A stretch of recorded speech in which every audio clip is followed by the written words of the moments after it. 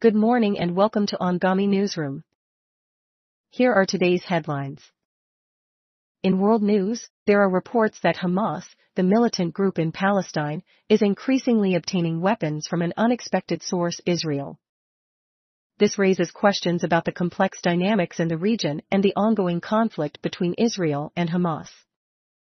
Meanwhile, tensions are high as U.S. lawmakers call for retaliation following a deadly attack on U.S. troops, with some even urging military action against Iran. Moving to the Middle East, the Israel-Hamas war continues to escalate, leading to a crisis in Gaza. The conflict has resulted in the displacement of many Palestinians, with the situation particularly dire in the south of Gaza. Additionally, there have been reports of U.S. troops being killed in Jordan, further adding to the volatile situation in the region. In the UAE, a Romanian IT worker has made headlines by purchasing a 3-bedroom apartment in JBR for a whopping 135,000 dirhams. This news highlights the vibrant real estate market in Dubai and the growing interest from international investors. In business news, United Airlines has resumed flights of its Boeing 737 MAX 9 aircraft after inspections by regulators.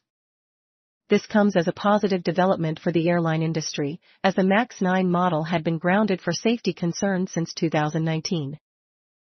In the tech world, oil prices have jumped by 1% following an attack by Houthi rebels on a fuel tanker in the Red Sea. The incident highlights the ongoing instability in the region and its impact on global oil markets. In sports, an incredible comeback was witnessed at the Australian Open men's final. Jannik Sinner rallied from being 2 sets down to defeat Daniil Medvedev, securing his first Grand Slam title. It was a thrilling match that showcased the resilience and skill of both players. And finally, in entertainment news, Taylor Swift has been spotted celebrating with Travis Kelce as the Chiefs advance to the Super Bowl. The pop star and the NFL player were seen enjoying the victory together, adding to the excitement leading up to the big game. That's all for today's news. Join us again tomorrow for more updates. Continuing to our interview, please welcome our Editor-in-Chief. Can you please explain to our audience what the recent UN World Court ruling regarding Israel's president is about, and why he believes his comments were misrepresented? Hello, thank you for having me on the show. The UN World Court issued a ruling ordering Israel to protect Palestinians and prevent genocide in Gaza. The court cited statements made by Israeli leaders, including President Isaac Herzog, as evidence of incitement and dehumanizing language against Palestinians.